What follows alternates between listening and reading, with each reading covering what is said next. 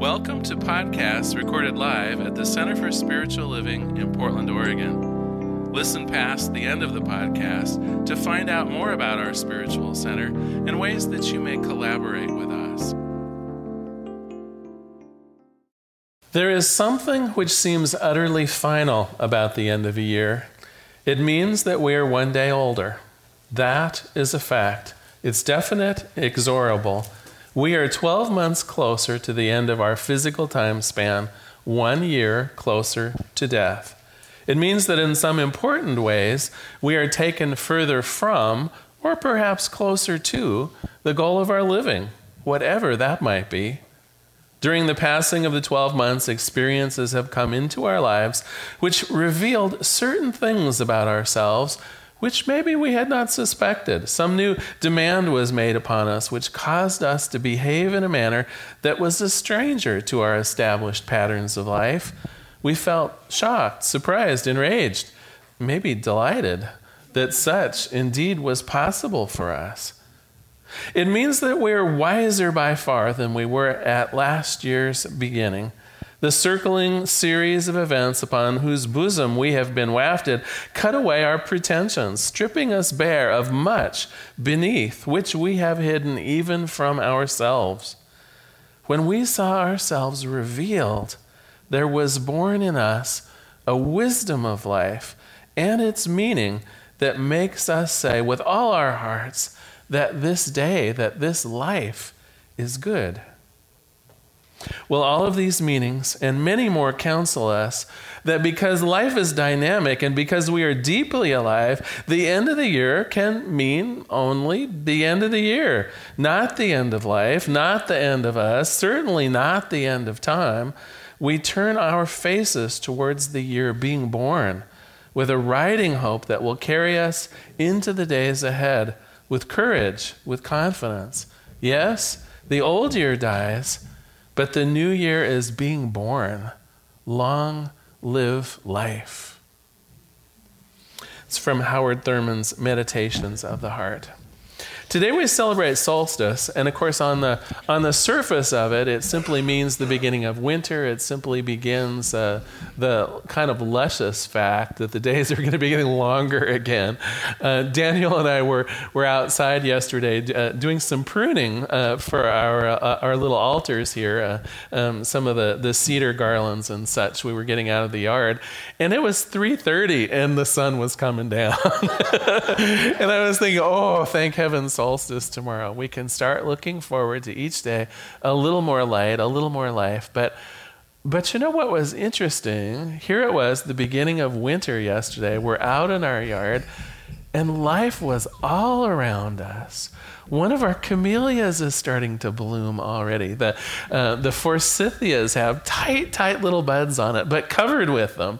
Even a few of our daffodils, which I think are too soon. I'm a little worried. Well, do you know what I mean? I mean, not that I'm one to put nature down. She knows best, absolutely.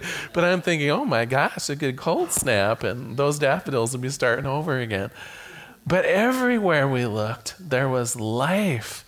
On the darkest day of the year, on the beginning of winter, there was life. There's a danger, though, in the changing of the seasons. We celebrate solstice in a way to celebrate the beginning of life again, the coming of the light. But I want to suggest that maybe that's not enough. Also as we were out in the garden, it occurred to me that we're perennials, not annuals, and I'm grateful for that. The annuals you have to plant every year and hope they survive through the winter and keep them watered. The perennials, like us, we come up every year. But what else is true about perennials? They're the same every year.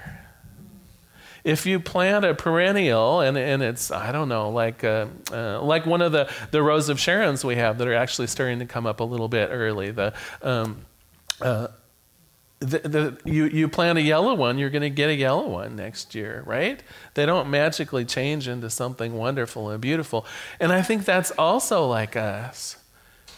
I think we are perfect as we are, and if we do nothing, the change of the seasons will just bring more of us.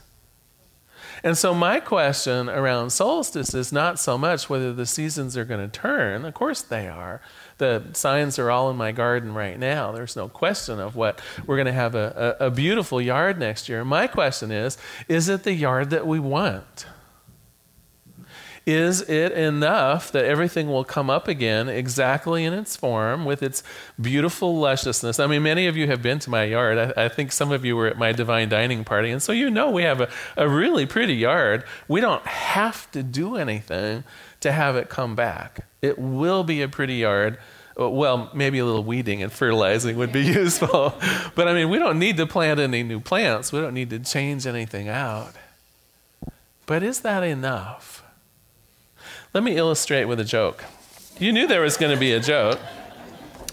So a business was expanding its outlets, and one of the owner's friends wanted to send him flowers for the occasion.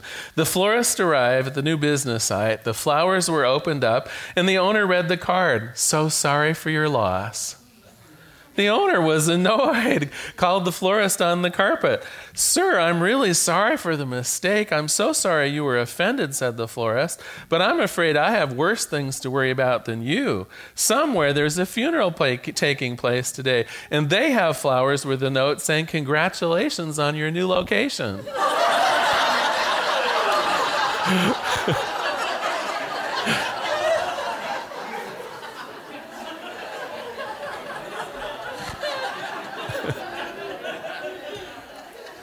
That's my worry for us.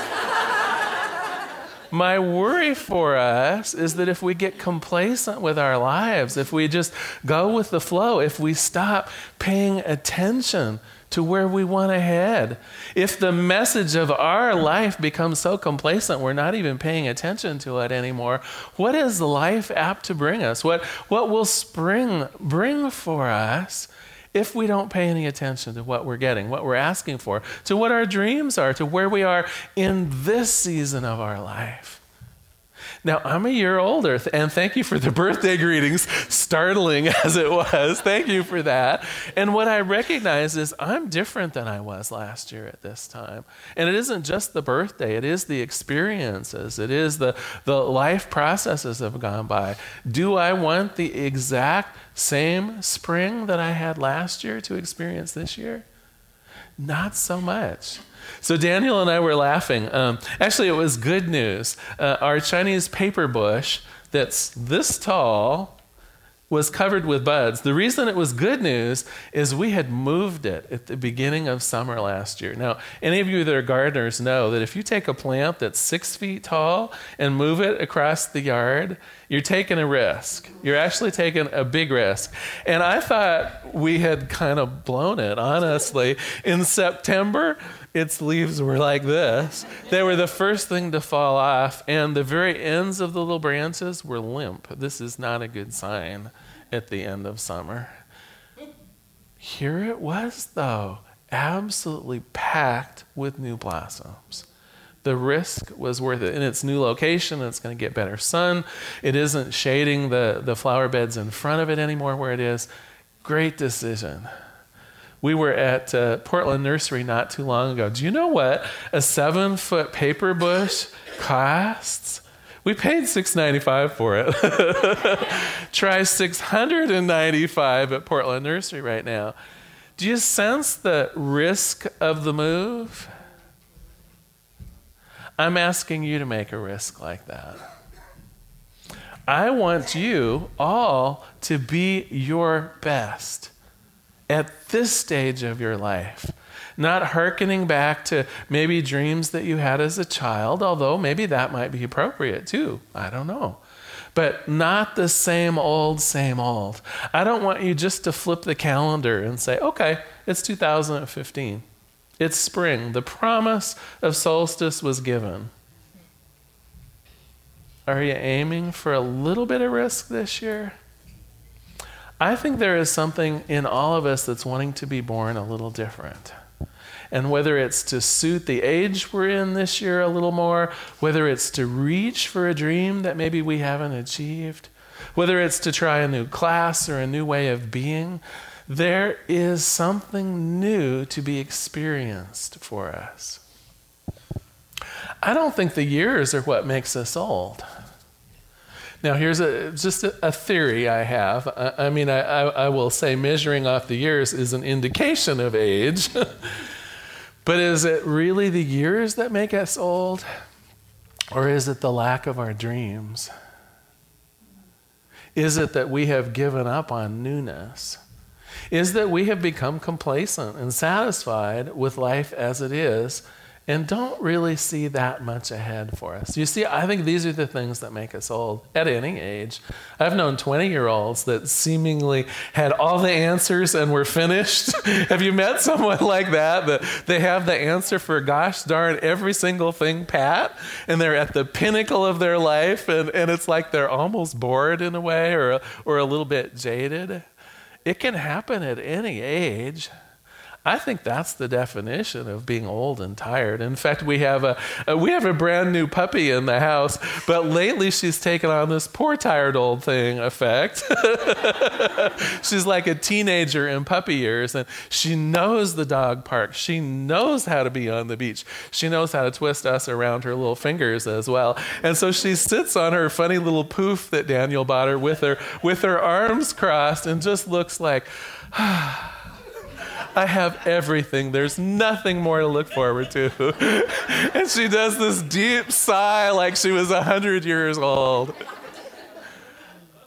I want each of us to experience something fun, wild, creative, energetic this year.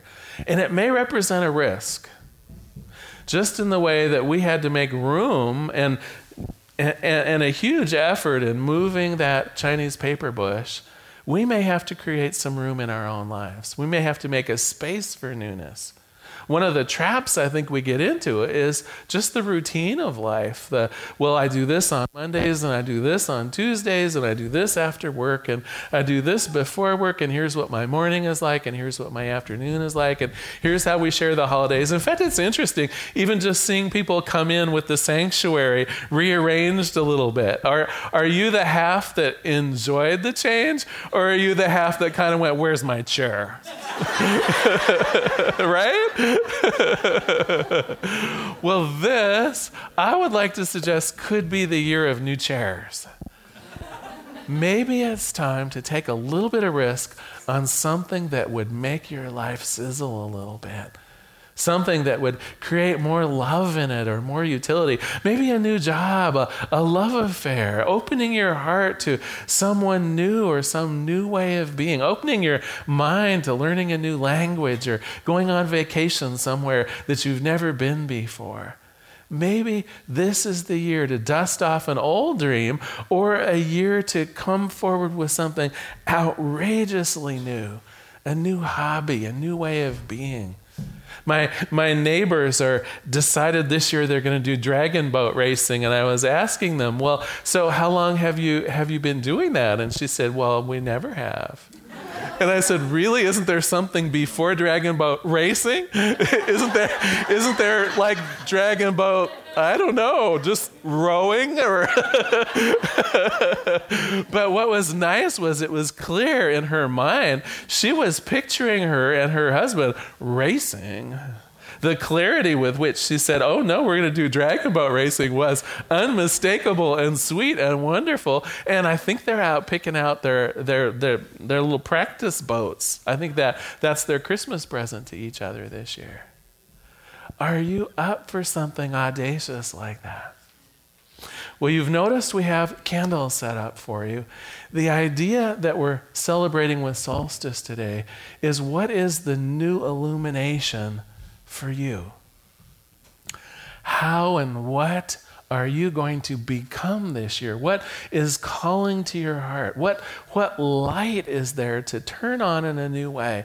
You know, there's that old cartoon where someone gets an idea, the light bulb turns on. That's kind of what I'm hoping here for. I'm hoping that the light bulb will come on, that you'll be willing to take a bit of a risk and just seize that day. Seize this coming year in a way that's new and powerful and beautiful. So I'd like you for just a moment to close your eyes if you would. one of the things I love about our minds is that we can use our minds almost like a time machine.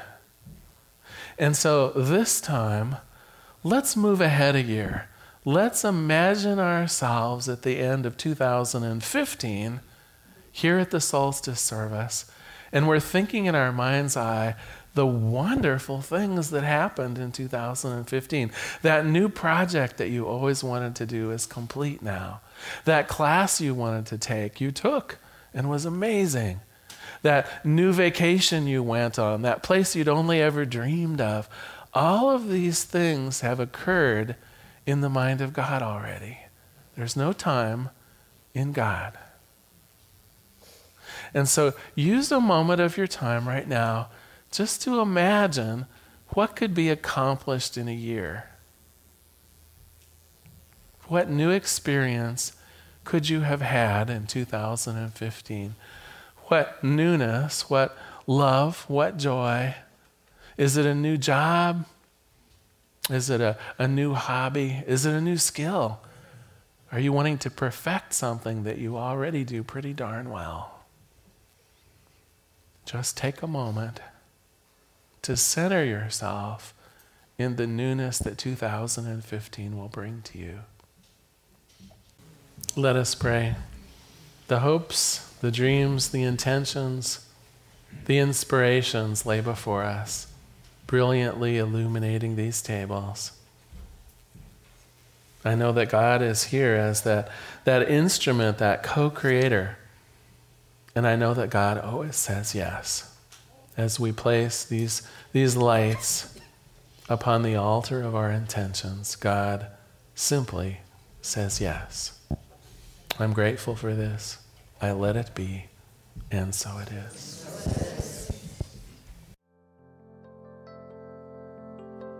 We hope you enjoyed today's podcast. If you happen to be in the Portland, Oregon area, we'd love to have you visit in person. The Portland Center for Spiritual Living is located at 6211 Northeast Martin Luther King Jr. Boulevard.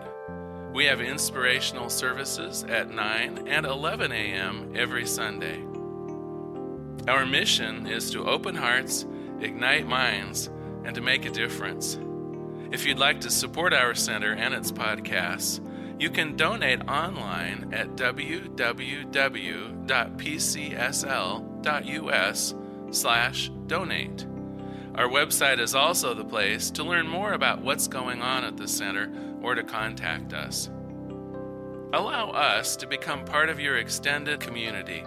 Wherever you are on your spiritual journey, you are most welcome at the Center for Spiritual Living.